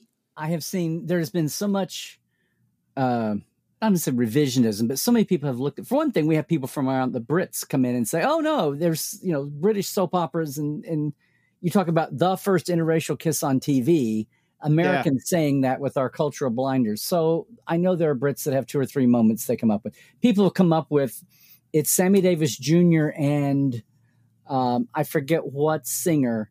Yeah, but it was 1962 or something, right? Right. And it's a variety show and it was unscripted. But this is the one that people come back to. It really says a lot about how Americans in 68 and after, when we talk about race, we're talking black, white. We're talking about African-American and white Caucasian, not even, Hispanic. No, it's like, and she's, I think it's almost sad to say it's like Asian heritage cultures are so off the radar that they're not even showing up. I mean, when people say that, yes, because this was obviously filmed before Plato's Stepchildren and the famous interracial kiss. And whether or not you even want to take it away from Star Trek and go somewhere else, you've got this one before that one. So it's almost like the whole, the Stop Asian Hate movement. It's like the Asian population that talks about the crimes done against them. It's almost like they're off the radar, like they're not even in the conversation to have a grievance or to make change. And it's a thing that like I went right. Well, you go back to people saying Lucy and Desi. Well, he was Cuban, Hispanic. How many times did Lucy kiss Desi on I Love Lucy in the 50s? Amazing point, for sure. That's part of that. So technically, by our definitions, I think you would have to say that. But we love to have it being Shatner and Nichelle Nichols. And we love it literally in black and white. And there was a little bit of controversy around it at that point. Was there any controversy around this? Nope. Not that I know of. Here's the wonders of the internet, because I did a search. I went to Wikipedia and I was looking at interracial kisses, and they mentioned Lucy and Ricky and a couple of other ones. And then they mentioned on the Ed Sullivan Show in 1958, when a Canadian actor named William Shatner kissed Francie Nguyen when they were doing a piece from the world of Susie Wong on the Ed Sullivan Show in 58. Man. Which they would do. They would bring the Broadway shows across town they would do a scene or a song from, And the other thing and this just shows, this would be an entire supplemental episode, but I actually have a lot of arguments of why there is, in fact, no such thing as race. Our construction of race is completely nonsensical. It's totally bizarre. It's a power trip, right? It's all like we've been talking about in this episode. It's all these things we've established culturally that we think are real. They are not, in fact, real. Not that they're not important, not that they don't have power, not that you can't be very proud of your race. I'm not saying anything like that. But I am saying that we're constructing a whole bunch of stuff that doesn't actually make a lot of sense. Which is why in Star Trek we talk about Vulcans, Klingons, Andorians, Tellarites, and people talk about all the races of the Federation. I try to back up and say, all the species of the Federation. Right. Well, like there's that line in Plato's Stepchildren when Kirk says to Alexander, "Where I come from, race, color, size, makes no difference, and no one has the power." That's a very Star Trek line. Mm-hmm. Uhura is trying to reach Kirk and can't reach him. It takes a little while. Finally, he does answer from the Dolman's quarters. Quick question. Did they have sex? Absolutely. 100%, 1,000%, 100,000%. Absolutely, positively, yes. Agreed. The tears. Totally. It's all blame the tears. Yeah. However, you notice that when he rolls over to answer the thing, he's mostly clothed and she's mostly clothed for the 1968 censors. But yes. But she is like lying on a bed behind him, and he's sitting on the bed. But again, the way that she he says, "Oh, there's a signal coming from inside the Enterprise," and then you see her come up and put her arm around him, and it's like has there been a scene like that before in Star Trek up to this point? No way. Don't think so. So Kirk manages to extricate himself. We go down to engineering. Scotty's kind of given a report. We've got Crichton captured.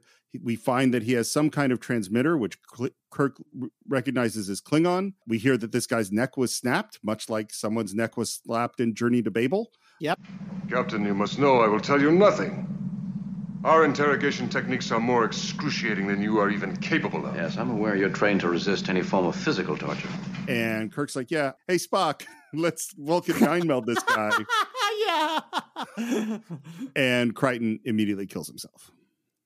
Just like we had, an alien kill itself on the bridge of the Enterprise. That's right. In Journey to Babel. Who was transmitting from inside the Enterprise. Mm-hmm. Bam!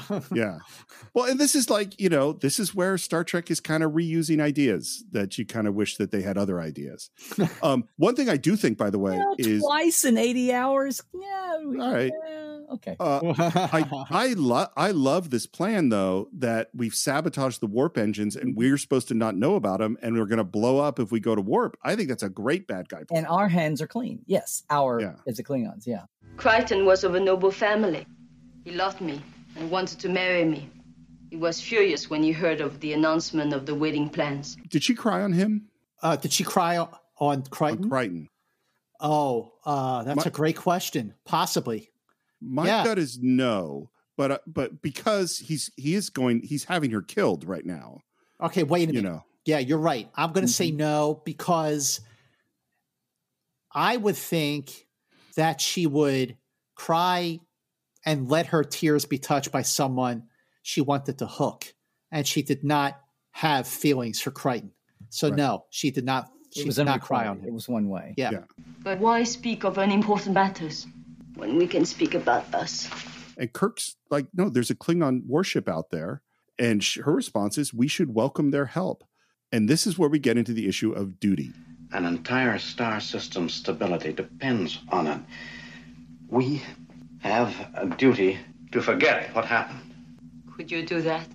Could you give me to another man? My orders and yours say that you belong to another man. It's really crazy, like Elan's plan, like her idea that she pitches to Kirk. Hey, how about we use the Enterprise to destroy Troyius? Like, what is she thinking? This whole thing of interplanetary, defense and diplomacy, she's new to it. So, well, I like that. Look, I'm still totally into you, but that's a messed up plan. And then there's a buzzer on the door, which he doesn't respond to right away. She goes to kiss him just as that door opens, and there are a very judgmental looking Spock and McCoy. I got to say that it's such an awkward moment, even after seeing this episode so many times, even though it's been a while. The door opens, and I still go, "Oh man, caught red-handed." And when you've got Spock and McCoy both standing in the door looking at you, like, what is it, obsession? Like, yes. when the blue shirts come for you and you're the captain and it's those two, it's not going to be. When McCoy and Spock are united on something, it's, yeah. Don't stand in their way. Did she cry, Jim? What? Did she cry? Did her tears touch you at any time? I love this storytelling, which is he doesn't answer the question. He looks at his hand. He's been using that hand gesture through. It's almost like a little bit too much, but he totally uses that through the whole last fourth of the show. Yeah. When the door opens and they, McCoy and Spock see Kirk with Elan, I was waiting for McCoy to say, "What is it with you anyway?" Yeah. Well, we're in trouble. Now listen, Jim.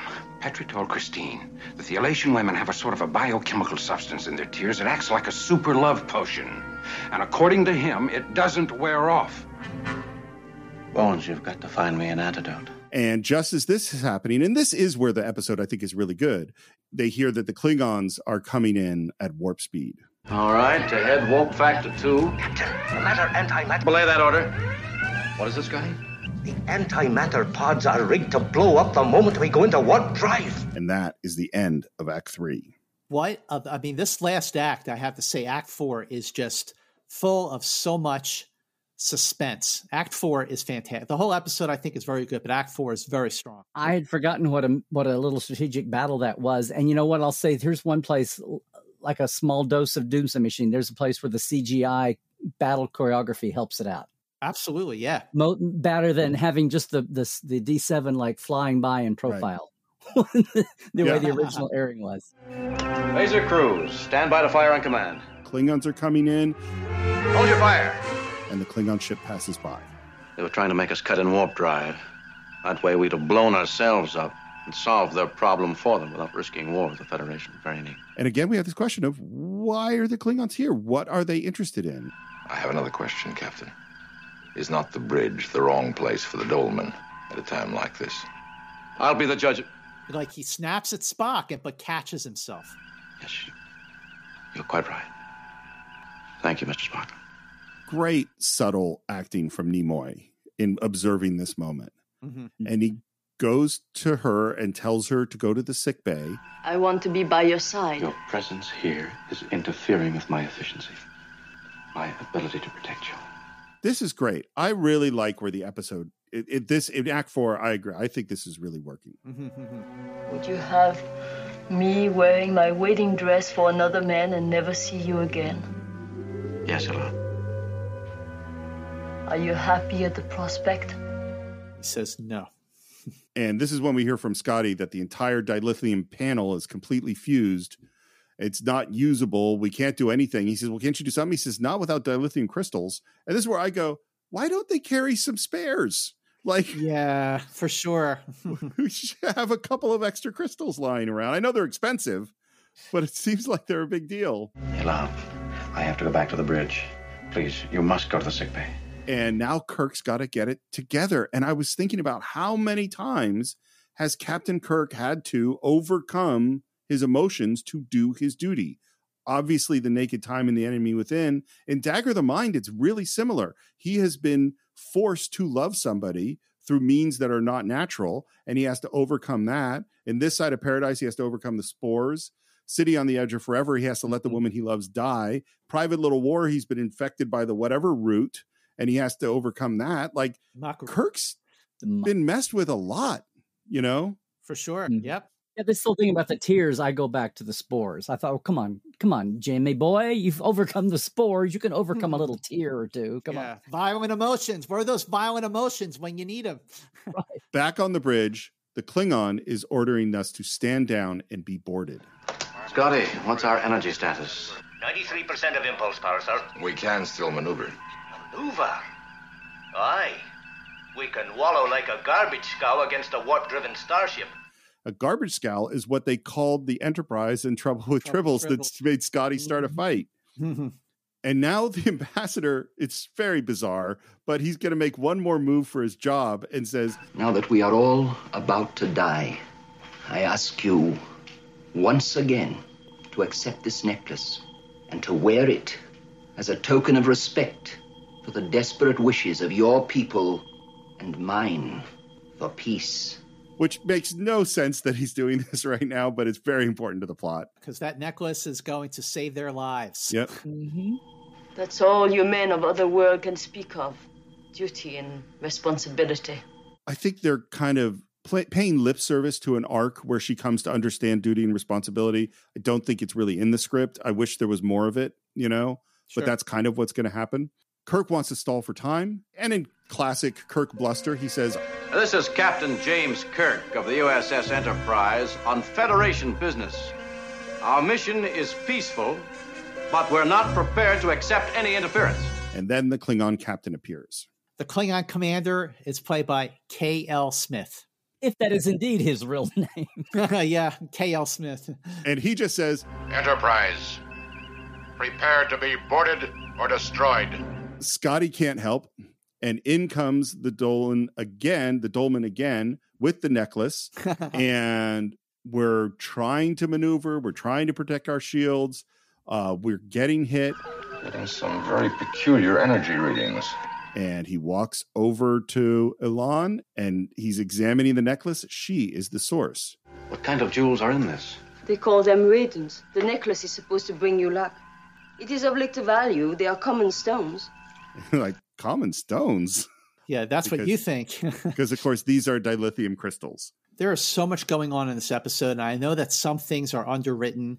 Maybe elements of Elaan's character arc are underwritten. Maybe there's a little bit of a contrived exposition dump. But overall, I got to say that John Meredith Lucas, as the writer and director of this episode, put a whole lot into it. And there is a lot of setup. There's a lot of dialogue that pays off towards the end of the episode. And now here you have that the necklace, which is made up of stones that are worthless to them, but are very, very valuable to the Federation and the Klingons. And hence, that is why you've got this conflict now with the Klingons, because they want those crystals. Aha. Yeah. Aha. It is Deus Ex Machina. It's just, here we have the solution to our problem. It's just sitting there, but it's okay. Scotty, your estimate. We're fitting it now, sir. But we'll have to run a few tests to make sure. Tested in combat. Captain, these are crude crystals. There is no way to judge what the unusual shapes will do to the energy flow. And Kirk's having none of it. He's like, no, we're going to use these things. Yep. The Klingon is coming in. What power to the shields, Captain? Negative. His senses will pick up our power increase. The more helpless he thinks we are, the closer he'll come. As he passes, I want to cut in warp drive. They're coming in closer. And just at the last moment, we go to warp true. We fire a full spread of photon torpedoes, and the Klingons take a serious hit. Damage to Klingon number 3 shield, number 4 shield obliterated, loss of maneuver power. Later, we're in the transporter room. Elaan enters. You will not beam down for the ceremony. No. I want you to have this as a personal memento. A knife. Yeah, a knife. Yeah. Thanks a lot. Remember me. I have no choice. Nor have I. I have only responsibilities and obligations. Jerry Finnerman's cinematography at this moment, like the lighting on Kirk, is very signature Jerry Finnerman. Yeah. He's still with us in the beginning of season 3. And his cinematography is as much of a character as Kirk, Spock, and McCoy in the Enterprise. What I do think is interesting is throughout all of the series up to this point, Kirk always chooses duty over love. And now the Dolman is choosing duty over love. and they energize. And I like that she closes her eyes right at the moment of transport. It's a close-up on her face, and she's just about to cry, and the transporter beam takes her out, and that's the last image that we see of the Domain of Alas. If she cries while being transported and the tears flow out through the energy, are we going to have a lot more people in love with her? Oh, yeah. Don't cry for me, oh my dolman. We're on the bridge. I've isolated the biochemical substance of the Elassian tears. It's a kind of an infection, and I think I've found an antidote for You're it. too late, Doctor. The captain has found his own antidote. And of course he did, because just like we have said many times throughout this podcast, Steve Morris, who is Kirk's greatest love? It's the Enterprise. It is the Enterprise, going way back to the naked time. I give, she takes. No beach to walk on. Never lose you. Never. Kirk's greatest love is the Enterprise, and that is his cure. That's the cure that Kirk needed from the tears of Elaan. I know that that's what the episode is telling us, and I like Spock's line, the antidote to a woman of Alas is a starship. The Enterprise infected the captain long before the Dolman did. Does McCoy give him the shot anyway? He should. Oh, you think? He should, because if just McCoy because wants Kirk to is... get written up in a medical journal, he'd better. Kirk literally just said, I have no, she says, remember me. He says, I have no choice. It's clearly still affecting him. And I remember at the end of Dagger of the Mind, where he'd been told that what's her name? I forget something about Christmas. Someone Noel. Helen That's Noel. Oh, Dr. Helen Noel. Helen Noel. And they say, and he's been programmed to be passionately in love with her. And at the very end of the episode, there's this moment where they say, but you're okay now. And he goes, yeah, I'm okay. But it's clear he's actually not okay. Right. That he's holding it in. This is the same thing. He just said, I have no choice but to ever forget you. Spock said that the Enterprise cured him. He is not cured. He is just keeping those emotions down. I hope that McCoy gives him the damn shot, Forget. Yeah, that's the a only mind good wipe is for only one significant other at a time. Yeah. Well, I doubt seriously if there's any kind of an antidote for the Enterprise. In this particular instance, Doctor, I agree with you. So that's a Coonism, and we'll take it. Yes. That's another one of those. It just still feels like the second season continued. Yeah. Yep. Mm-hmm. And that is the end of Elaan of Troyius. And France Noyen certainly had a lot to say about Elaan of Troyius. Starting with her wardrobe, she said, my wardrobe for Elaan was the most painful I ever wore. Every plate for her armor was glued to my skin, and after a while, the skin came off with it. Where we go through to make fantasy look real. But it must have been worth it. I am more known for my role on Star Trek than anything else I've done. I'm very grateful to have been asked to do a Star Trek. It's a timeless concept, and I feel grateful to the director, John Meredith Lucas, who wrote this wonderful script called Elaan of Troyius. Speaking of John Meredith Lucas, he said, I enjoyed the love story aspect of the show, and I thought it was an interesting change of pace. You didn't get to do too many of those. This is definitely one of those episodes that the things I like. I like Act 4. I think the performances are good. There are definitely things that I go like, her transition is a little bit weak. And man, this idea of you are a savage and I am civilized and you must be, it is all just rubs me. The older I get, the more it rubs me the wrong way. And it does definitely point out a thing that I hope we're starting to learn to get past, which is just because I think this is the way you're supposed to do stuff doesn't actually mean that makes me civilized and you not civilized. That's sort of my final thoughts. Well, I agree with those thoughts, but I got to say overall, I was really thrown by how strong this episode actually is. Again, due to John Meredith Lucas writing and directing the episode, there's a lot going on here. Some elements have not dated well. Others have in terms of the filmmaking. I think it is a strong episode.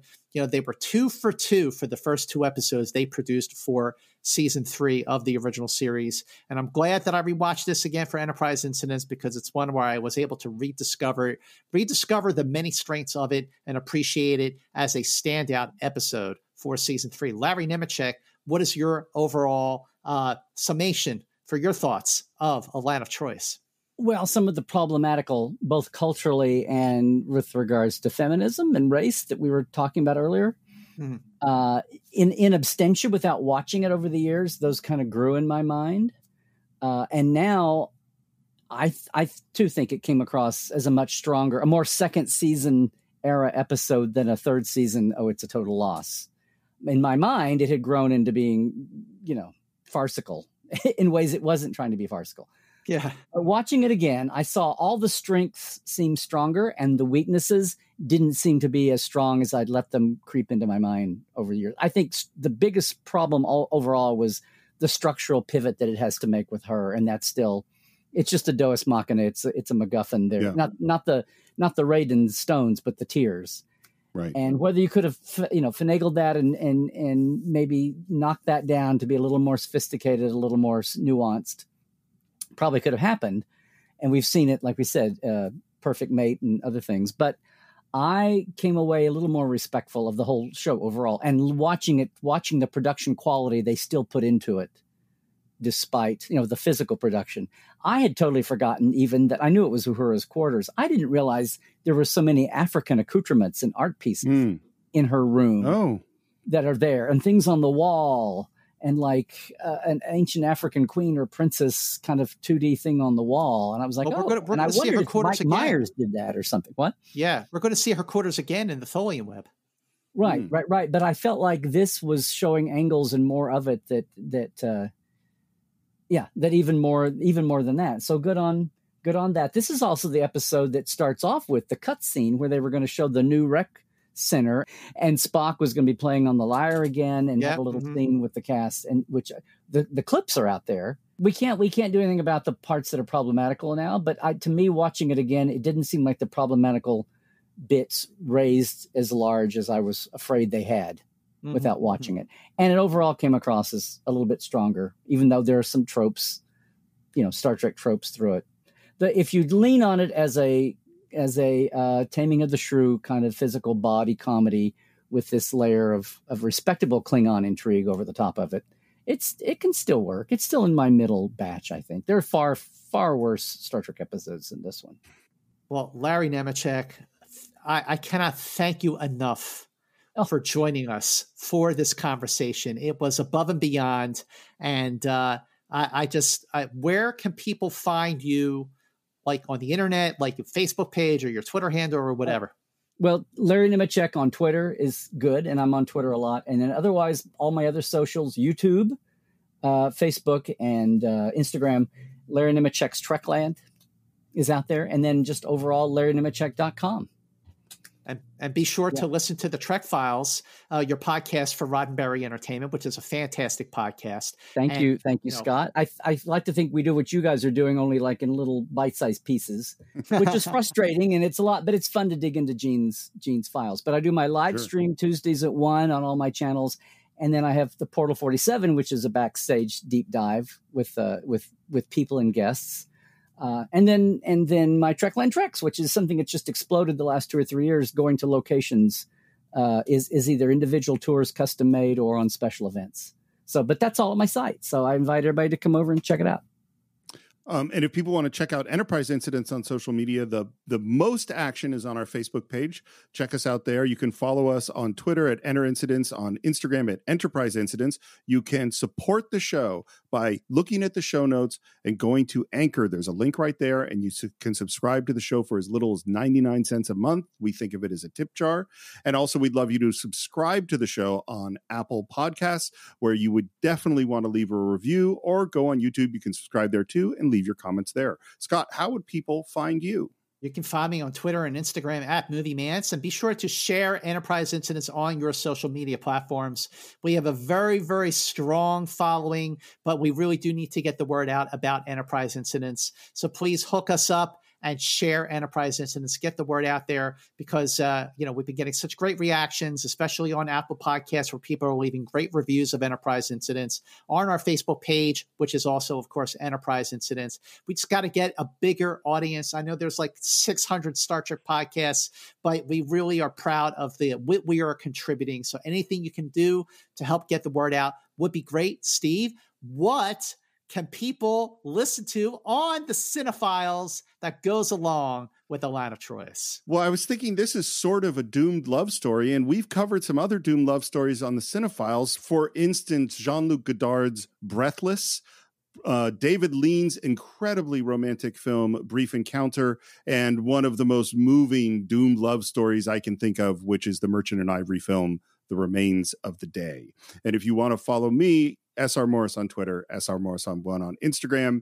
Scott, where's the crew of the Enterprise going next? Well, this next episode is a really, really special, unique episode. We are going back to paradise, not this side of paradise, but the next episode of Enterprise Incidents, we are headed to the Paradise Syndrome, a beautiful, unique, powerful episode, one of the best of the third season. So please join us for the next episode of Enterprise Incidents on the Paradise Syndrome. And until then, keep going boldly.